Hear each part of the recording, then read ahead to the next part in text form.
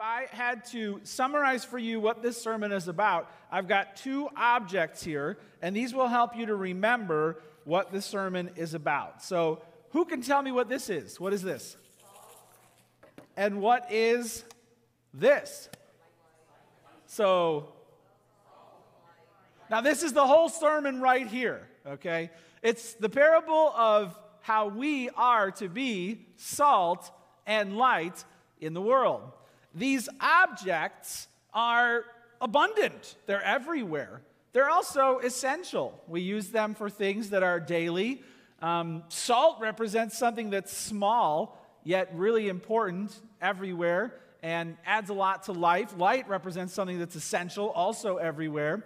And so, in our church culture, we have 4 W's: worship, walk, work, witness. Today, we're going to primarily be talking about our witness to the world. Jesus wants us to be these 2 things.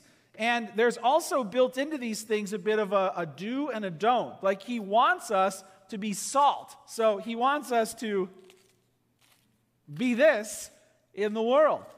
But the warning is, if the salt loses its saltiness, then it's not going to work right. It's going to be useless. He wants us to be light, but you know the old song, right? Hide it under a bushel. No. And the idea is, who lights a lamp and then puts it under a basket or a box for here we go. Who does that? This is a camp light, and at night when you're camping, you need the camp light, but who turns it on and then goes like that? So we're going to learn today what to do as witnesses of the Lord Jesus Christ and what not to do. That's what the whole parable is about. So let's pray, and then we'll get into God's word together. Jesus, we're grateful for your teaching directly from your mouth, and this sermon was given by you as a sermon on the Sermon on the Mount. There were thousands of people on a hillside hearing your words. What would the eternal Son of God say? What would he teach? What new truths would he bring down? Jesus, you made it so simple. Salt and light. I pray that you would use this same parable spoken so long ago to open our eyes to see what you have designed us to be in this world. We pray this in Jesus' name. Amen. You can open up to Matthew 5. Matthew 5.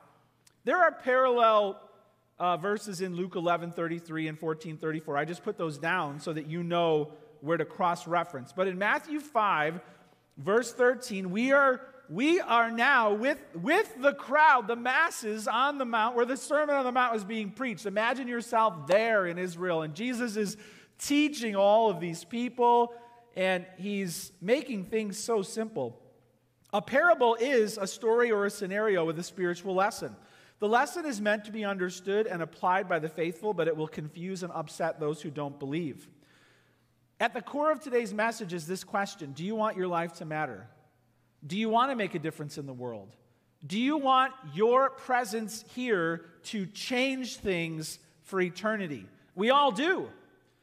And so it says in verse 13, Jesus said, "You are the salt of the earth. But if salt has lost its taste, how shall its saltiness be restored? It's no longer good for anything, except to be thrown out, trampled under people's feet. You are the light of the world. A city set on a hill cannot be hidden. Nor do people light a lamp and put it under a basket, but on a stand, and it gives light to all in the house. In the same way, let your light shine before others, so that they may see your good works and give glory to your Father who is in heaven." I love what the Bible says about salt and light. And for the first point, we're going to get our mind wrapped around this. So number 1, you can write this down. Be salt and light in this world. Be salt and light in this world. When you look around the world, when you look around Chicago, Illinois, the United States, or the globe, what do you think? What do you think about things that are happening in the world? When it says you are the light of the world, the idea is that the world is a very dark place, and you're different. Is that how you think of the world around you? Be salt and light in the world. The idea is that the world is a bland place that needs a bold flavor. Or the idea is that the world needs an abundance of very small virtues that add up to a sea of testimony, salt, that God is moving. Be salt and light in the world. For this first point, I want you to ask yourself this: are you salt and light in the world? He's describing people here who are his followers and who are interested in putting into practice, they just heard the Beatitudes, the kingdom principles. Is that you? Are you in agreement that the world is a dark place and that you need Jesus and his teachings and that your life should be molded by his presence? To live is Christ and to die is gain. Are you salt and light in the world? Well, you have to ask yourself if you think the same thing that the Bible is saying. You must believe the world is darkness, corrupt, worthless, and you must be transformed by a relationship with Jesus Christ to become salt and light. Let's talk about darkness first. Jot this down. We must cross over from darkness into light. We must cross over from darkness into light. If you want to become light in the world, the Bible makes it very clear, you start in darkness. This idea of light runs throughout Scripture, beginning to end. I want to camp on this and trace this theme here to go deep. Of course, in Genesis chapter 1, God said, "Let there be light." God has been lighting up our dark world since the dawn of time.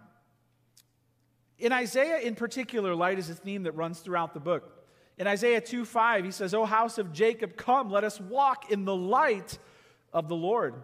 Isaiah 5:20, "Woe to those who call evil good and good evil, who put darkness for light and light for darkness, who put bitter for sweet and sweet for bitter." You see how taste and sight are brought together in this verse as well. And we are called to be light and salt. Isaiah 9:2, "The people who walked in darkness," speaking of the future, "have seen a great light. Those who dwelt in a land of deep darkness, on them a light has shone."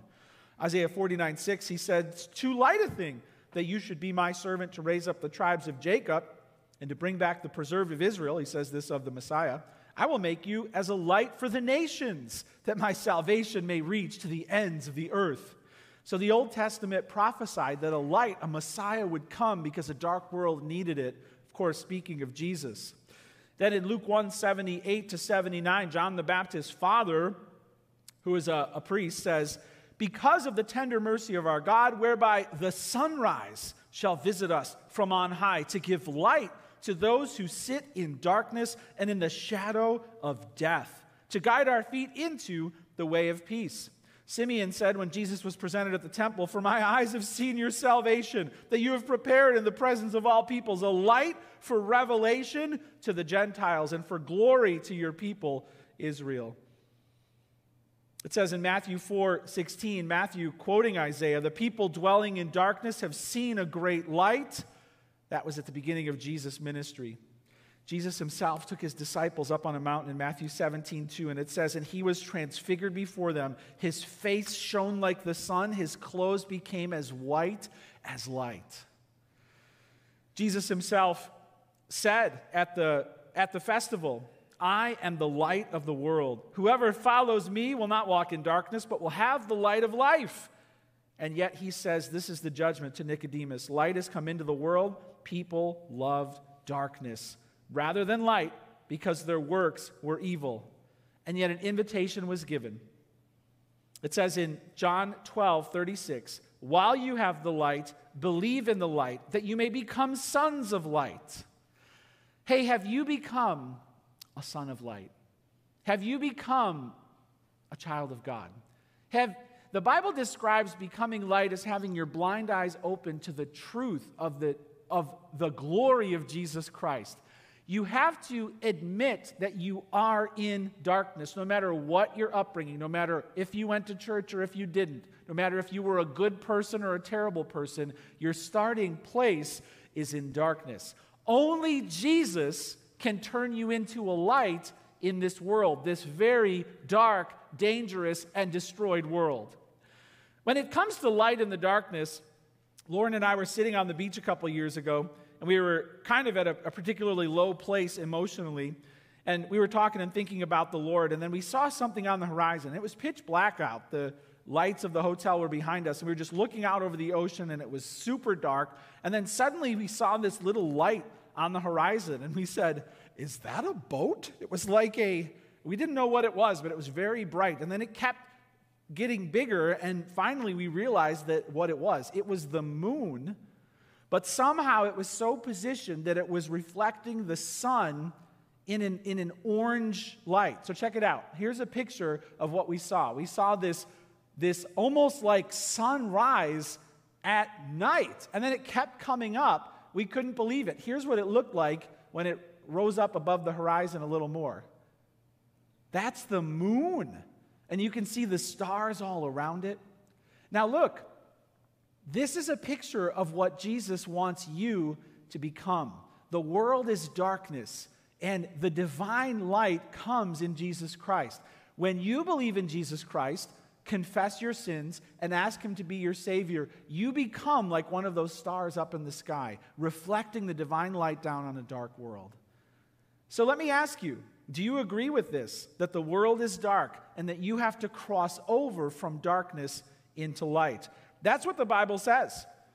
The Bible says that you have been, in 1 Peter 2:9, called out of darkness into His marvelous light. Have you heard that call? And have you responded by asking Jesus to be your Savior? Jot this down. Then commit to living a holy life. Cross over from darkness into light and commit to living a holy life. So we talked about light, now let's talk about salt. When it comes to salt, it's very abundant, yet it's also pretty ordinary. So I don't know about you, but when it comes to like how I want to impact this world, the transformation I want to see, the things I want to do, this is a little underwhelming. You know what I mean? Be this? Really? Table salt? Why couldn't it say be uranium? Some rare, volatile substance that can destroy things and that really make a difference. No, don't be uranium. Be this. And the fact that it's abundant, the fact that it's ordinary, the fact that it's useful shows a lot of things, the nuances about what it means to be a Christian.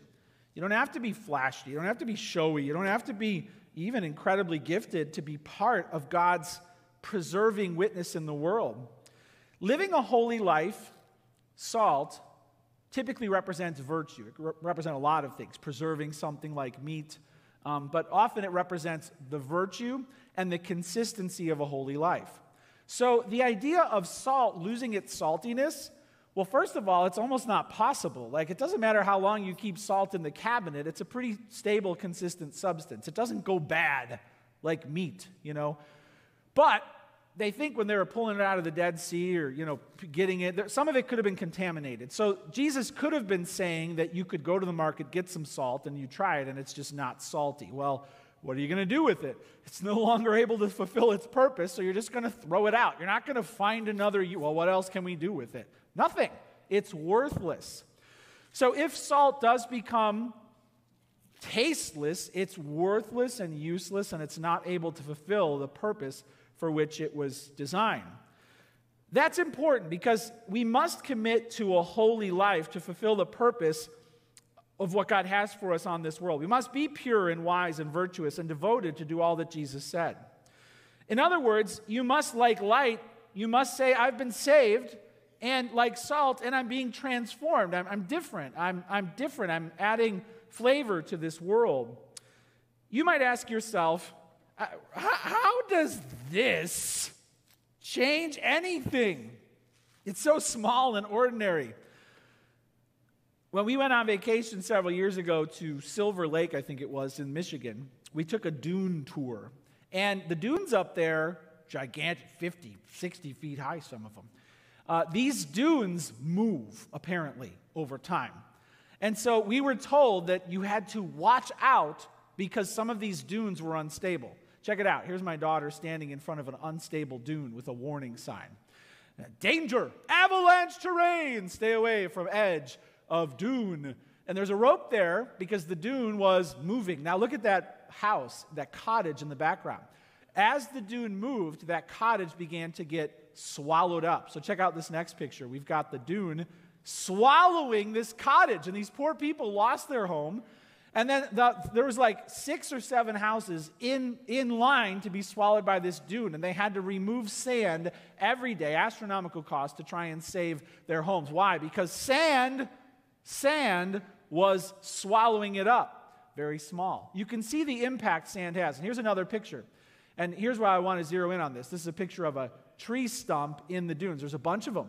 So the guy who was leading the dune tour said this: we've got to watch out for trees because they'll pop our tires. He said, you might be asking yourself, why are there trees in the middle of the dunes? He said, this used to be a forest. He said, this used to be a forest, but the top layer of soil gave way to the wind and to the elements, and all the soil and the grass went away. And so everything died. And then he said this. He said, it turns out the grass holds the hills together. I was like, whoa, that's pretty deep. I never thought about it that way. Now, here's what I like about this. These examples of sand and grass show you very small, ordinary, common things, but if you lose all the grass, the sand takes over. I think that's a wonderful picture of what Jesus is trying to say here. The salt, the very small, you might think that, well, what can this do? It's very small. No, the grass holds the hills together. And I think the salt holds the world together. It's the virtuous presence of Christians throughout society. Some have called Christians the immune system of the world. And it is literally holding back the wrath of God. It's a powerful thought to be the salt. But we have to commit to living a holy life, because what good is a witness if we've lost our taste? What good is a witness if we are no longer showing the world the purity and the wisdom and the virtue of God? So number 1, be salt and light in the world. Cross over from darkness into light. Commit to living a holy life. Hey, that's the basic fundamental truth here.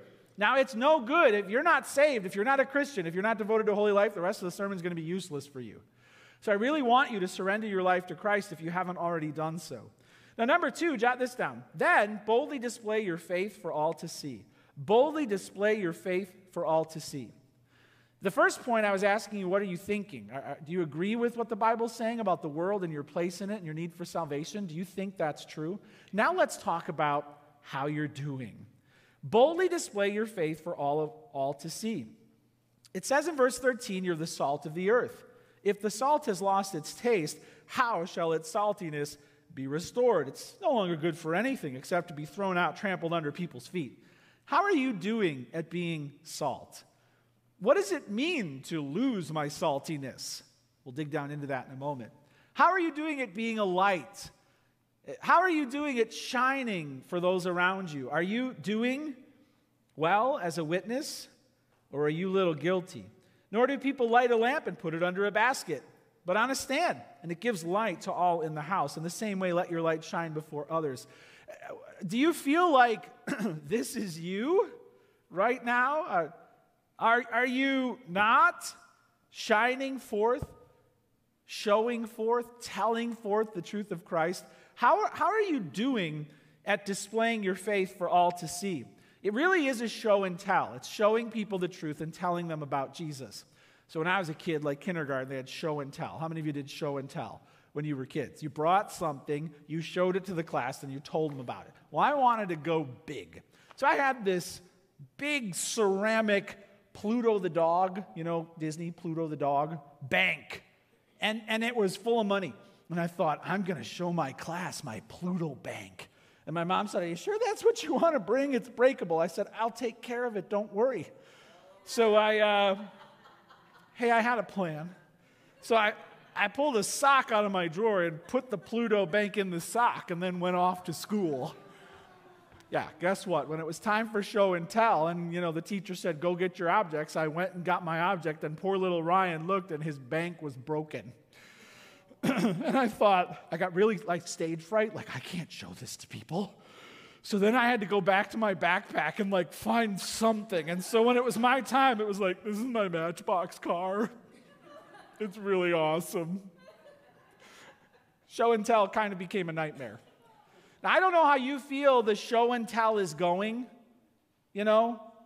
Are you showing and telling the world about your faith, or how's it going? Or are you kind of like little Ryan, like it's not going well?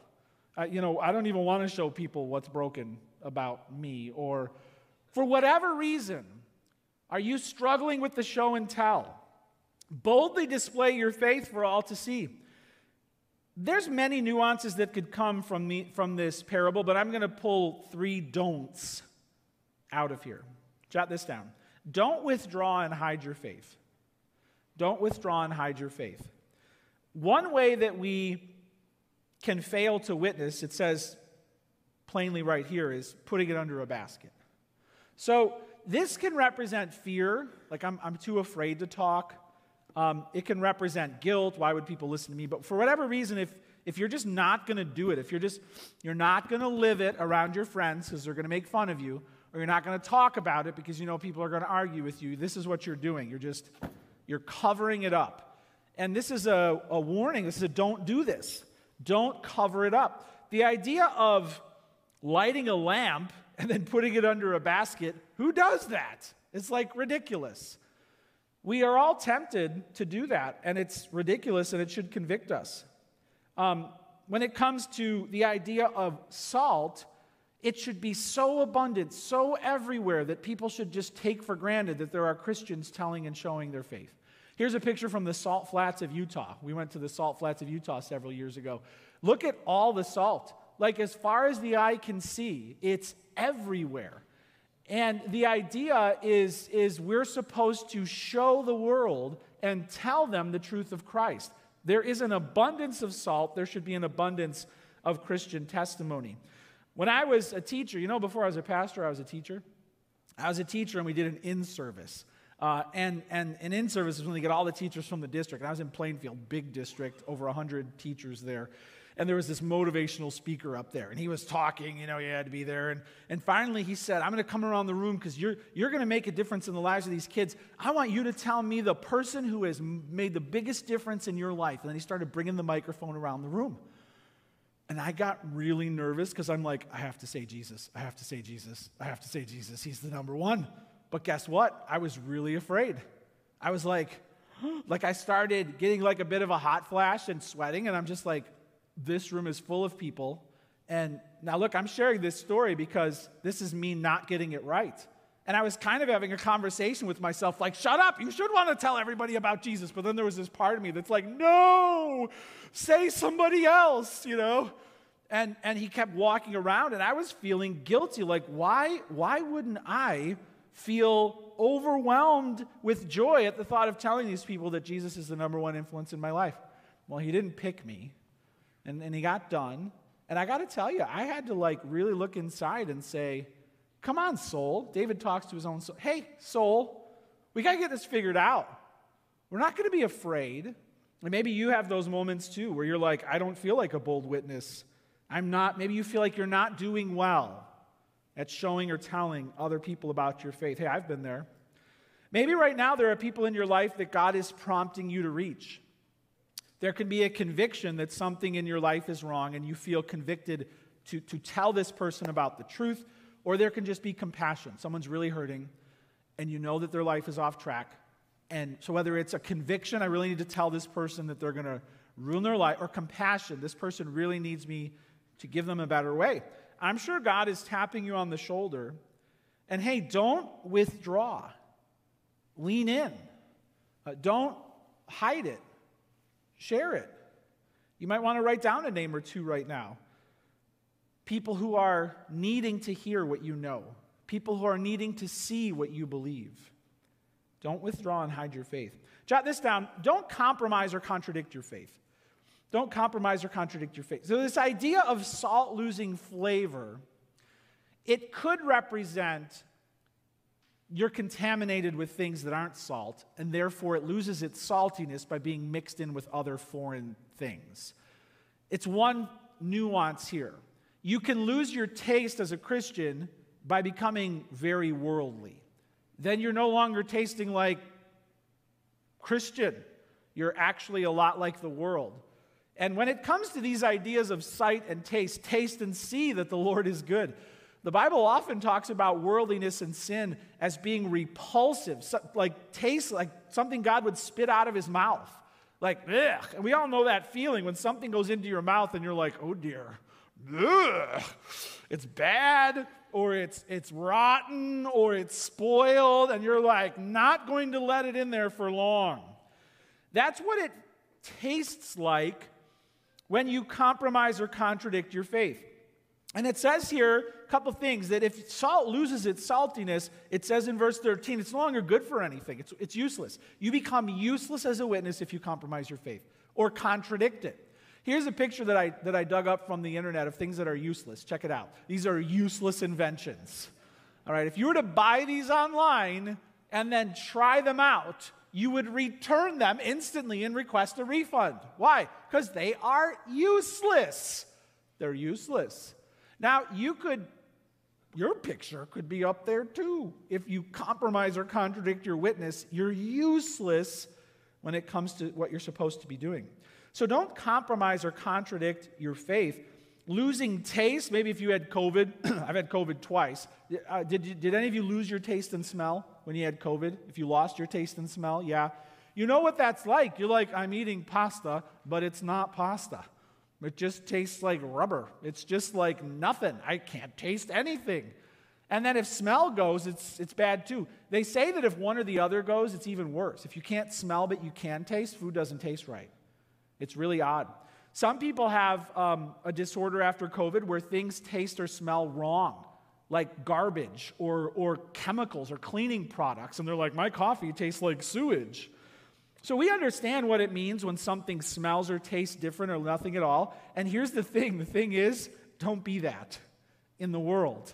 Don't be that. There's some don'ts in this passage. Don't become that by mixing in worldliness with godliness. Jot this down, and don't walk away from the faith. Don't withdraw and hide your faith. Don't compromise or contradict your faith. And I think this also represents walking away from the faith. So the idea of salt losing its saltiness or light going out, it could represent someone who's around the teachings of Christ within the assembly of God. They hear it, they see it, and Hebrews really warns against this a lot. And then they're like, nah, and they walk away. And this is where it's really hard. A lot of people who grew up in the church, they reach a point where they walk away. They walk away. And they are no longer salt, and they are no longer light. I think this also is a warning. Jesus is giving a warning. And remember, these parables, they don't just have one meaning. They're very flexible in their meaning. So someone walking away from the faith could picture salt losing its taste, light going out. You've extinguished your witness. Don't do that. Don't walk away because, listen, here's the thing. If you've tried it out or endured it long enough and walked away, your life is going to be useless. The impact you make is going to be pointless. You are going to lose the entire means of making an eternal difference in the lives of other people. People are afraid of that. People are afraid of living a very long life and getting the right things wrong. And in the end, having nothing to show for their life. Oh, it might be a fun and wild ride and rich experience. In the end, they feel empty and useless, and they don't feel like they've made a difference. This is a warning against that. Don't walk away from the faith. One more picture of this idea of useless, your life being useless. So our dryer went out last week. Lauren said the dryer went out. So I went down there and investigated. I'm useless when it comes to appliance repair, okay? So I'm looking at it and I'm like, What was odd was it was still making noise, but it just wasn't getting hot. So I was like, I don't know what to do. No, I take that back. It was getting hot, and it was making noise, but it wasn't drying the clothes properly. So I called somebody I knew, Gary from our church. I said, Gary, could you help me? Which means, Gary, can you do this? Gary comes over. Here's a picture of Gary coming over, and we got the dryer taken apart. I had no idea what's inside a dryer, and if you notice on the drum, the belt is broken. And so here's the next picture. So we got the belt. There's the broken belt. Figured it out. And then here's the next. We got a video of what happened after an hour. It worked again. Woohoo! We got the belt replaced. Yay, Gary. All right, now look. I'm useless. Don't be me, okay? Be Gary. That's the whole point. The idea of being helpful in a broken world, Gary did that. The idea of the belt being broken. Look, if you walk away from the faith, you're broke. You're useless. You're like a dryer that doesn't work right. Your whole life, you're going to feel like a broken appliance. It's a warning. It's a warning. So number one, be salt and light in the world. Do you think clearly about salvation and your place in the world? Number two, boldly display your faith for all to see. How are you doing and how are you don'ting? Don't withdraw and hide. Don't compromise and contradict. Don't walk away. And then number three, jot this down. Impact the world for Christ. Impact the world for Christ. This parable lays out an incredible opportunity, and I want you to be excited about it. In the same way, let your light shine before others so that they may see your good works and give glory to your Father who is in heaven. They see you and they say, "Great is God the Father." What an opportunity. This is an image designed to paint a vivid picture of what your life is supposed to feel like. And I've kind of sorted, sermons are supposed to do several things to help us think clearly, to help us respond biblically. Point one was we're thinking clearly. Point two is we're doing the right things. But we're also supposed to care deeply that our lives matter. This is the emotional part. If you're honest, thinking might be your thing, or doing might be your thing, or feeling might be your thing, but God wants to get all three. And I kind of try and cover all three each week at it. We're going to talk about feeling right now. How are you feeling about your life? Do you really feel like you're making an impact? Do you really yearn to make a difference? Is that in your heart? This idea of being a light in the darkness for others. I like the idea of a lighthouse. Here's a picture of a lighthouse. It's a light set up for the protection of others. If a ship was coming along the shore and they couldn't see the ground, the ship could be destroyed. If people were on the ship, people could get hurt or could die. The lighthouse warns people that danger is coming. This vivid image should be your life. You are brightly shining, blazing so that other people can see their peril and they can avoid danger. Do you feel like that's what your life is doing? Jot this down. Display devotion in every area of life, and you'll make an impact for Christ. So this is the do's. Do display devotion in every area of life. That includes at work. I don't know at work what the rules are. I don't know what the expectations are. You don't have to go nuclear. You don't have to, you just be salt. So you figure out what this means at work. I don't know. A little here, a little there. I don't know. You figure out at work what this means. What does that mean? When the time is right, when you have an opportunity. At home, consistently bringing faith to the dinner table, consistently talking with your kids or your spouse about things of the Lord. Do you feel like your life is consistent right now? That Sunday's not your only time to turn on the light? If you really want to feel like you're impacting the world for Christ, you have to have a consistent testimony. People who know you at the ball fields have to also see what the church people see.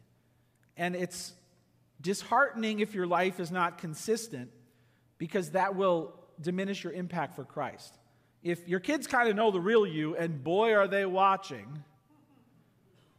And please hear me, you don't have to be perfect, but you just have to be consistent. Then your daily devotion will make a difference in the lives of others. Check your life. How is your witness? And I want you to have confidence that you will be seen. You will. Salt and light, it's not meant to be it's just meant to be a little here, a little there, and something that's just always on. Then you will make a difference. Do we have grandparents in the room? Raise your hand if you're a grandparent. Are you a grandparent? You're thinking a lot about legacy. Let me give you an encouraging story about being a grandparent and being salt and light in this world. Mikhail Gorbachev passed away recently. Huge titanic figure on the world scene, literally shaping the nations. Is the last leader of the Soviet Union. He died. Albert Mohler did a fascinating reflection on his life. Here's a picture of Mikhail Gorbachev. And here's what caught Albert Mohler's attention. He said, being raised in an atheistic regime, you as a leader in the communist Russia could not be a Christian, of course. They tried to forbid it. And in one interview, Gorbachev was asked how he made decisions. And one thing that he mentioned was this. He said, sometimes when I was in the Kremlin, my grandmother would come to see me. And he said, she would say to me, I just went to church. He said, yep. And she said, and I just prayed for all the atheists. And he said, yep. And she said, and I prayed for you too. Now look, if any citizen came up to him and said that, they'd probably disappear. But Grandma can say it. Grandma can say it. Now look, there's no record that Gorbachev became a professing Christian. But his grandma was right there, in the Kremlin. She was right there. Now look, she wasn't uranium, okay? She wasn't like, I'm going to take over. And listen, don't try and take over your grown children, okay? That will not go well. What I'm saying, grandparents, is just be this. Just be this. One more element to the story, Gorbachev's wife taught atheism, and she wrote a paper about why communists were failing to turn all the little children into atheists. What could stop such a great country from indoctrinating children? And she said one of the biggest common factors that opposed their agenda, Christian grandparents. Hey, listen, the Kremlin knows this, all right? The Kremlin knows this. So just be this. Just be this, and let God figure out what. I hope that's encouraging to you. Display devotion in every area of your life. You will impact the world for Christ. Jot this down. Be committed to a church community. Be committed to a church community. So this is not Jesus saying, you're a light, and you're a little light, and you're a little light, and go become your own little beacons. This is plural, okay? We together are the light and the salt.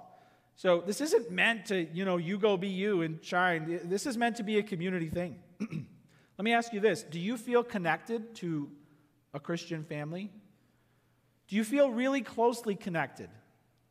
Do you want to know one of the things that will discourage you more than ever and kind of dissuade you from sharing your faith? Feeling like you're all alone. I'm the only one in my family. I'm the only one at my job. So if you're not closely connected to a church community, you're going to be more inclined to be quiet. The more connected you are, the more emboldened you'll be. When we gather here each week, we gather as a beacon of light and hope for the very nations. It's a beautiful thing. And listen, I know the church has a lot of problems, but the church is a beautiful thing. It is a beautiful thing, and it's becoming a beautiful thing. And wait to see what Jesus does with it in the end. The church, in fact, is the only thing on earth that's going to shine in glory forever. So being a part of a church family is essential to impacting the world for Christ. I love this picture from space. It says, a city on a hill cannot be hidden. So check out this picture of from space, all the cities. Do you see that? Can you imagine saying, let's go hide Paris? I mean, good luck. You can't cover it over. Part of this image is hiding a city on a hill is impossible. So there's this inevitability that the world will not be able to hide the light of the church. But it is all these, all of those lights are made up of tiny little bulbs. They just all come together. That's what we're supposed to be. You don't want to be this isolated little light in the middle of the Sahara. So be committed to church community, and then you will impact the world for Christ because you'll feel connected. And then finally, jot this down, work for Christ in countless ways. Impact the world for Christ through your daily devotion, being committed to church community, and working for Christ in countless ways. Do you feel useful right now? Do you feel like God's doing things through you? Do you feel like you're doing works that others will see? There are many ministries. Do you know we have over 230, I think, we counted, places where people are serving at Anchor? Wow. If you're not serving on a ministry team, there's a place for you to serve. Now look, it doesn't have to be on the stage. You're just going to be salt. You're just going to show me where to, I'll be in the nursery. I'll be in the parking lot. I'll work at the bookstore. Doesn't have to be flashy. But get on a ministry team and you'll feel useful. You'll feel effective. You'll feel connected and your life will be consistent. You'll be a great witness.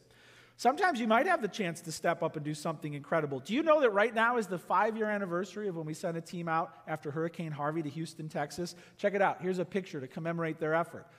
It was the morning after the hurricane happened. We were all watching devastating videos of people trapped in their homes and boats floating around trying to save them. And I woke up, talked to a guy in our church, and we said, we should send a team today.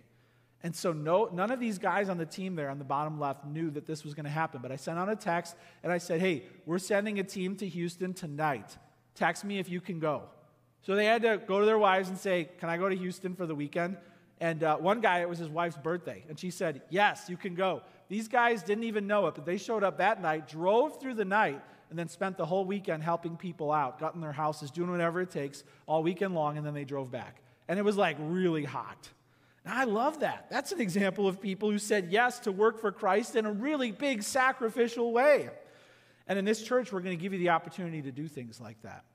I want your life to count. Jesus wants you to be salt and light. Salt and light. How are you doing? Are you really fired up about impacting the world for Christ? It's really a simple message. It's meant to be understandable. This right here. That's what he wants you to be. That's what he wants us to be. Your life can make a difference. It's simple. It's sunshine and salt. It's simple. We don't have to overthink it. Sunshine and salt. And then guess what? Your life can matter. It can count. This is Jesus saying, let's go light it up. Come on. Let's go spread it around. What is your life going to be? Bland or bold? What is your life going to be? Dim or blazing? I don't know about you, but I don't want my entire life to be one big, bland, tasteless meal full of some rotting meat. Nope. I don't want my life to be some pitch black, shadowy, helping nobody find their way to heaven, joining with the world in shameful, empty, sinful behavior. Nope. We are the light in a dark and dangerous world. We are the salt in a bland, rotten, and useless existence. We can be salt. We can be light. One last verse and picture. This is the idea. Here's a picture of the stars. Here's the heart of God. Philippians 2:15. That you may be blameless and innocent, children of God without blemish, in the midst of a crooked and twisted generation among whom you shine like stars in the universe.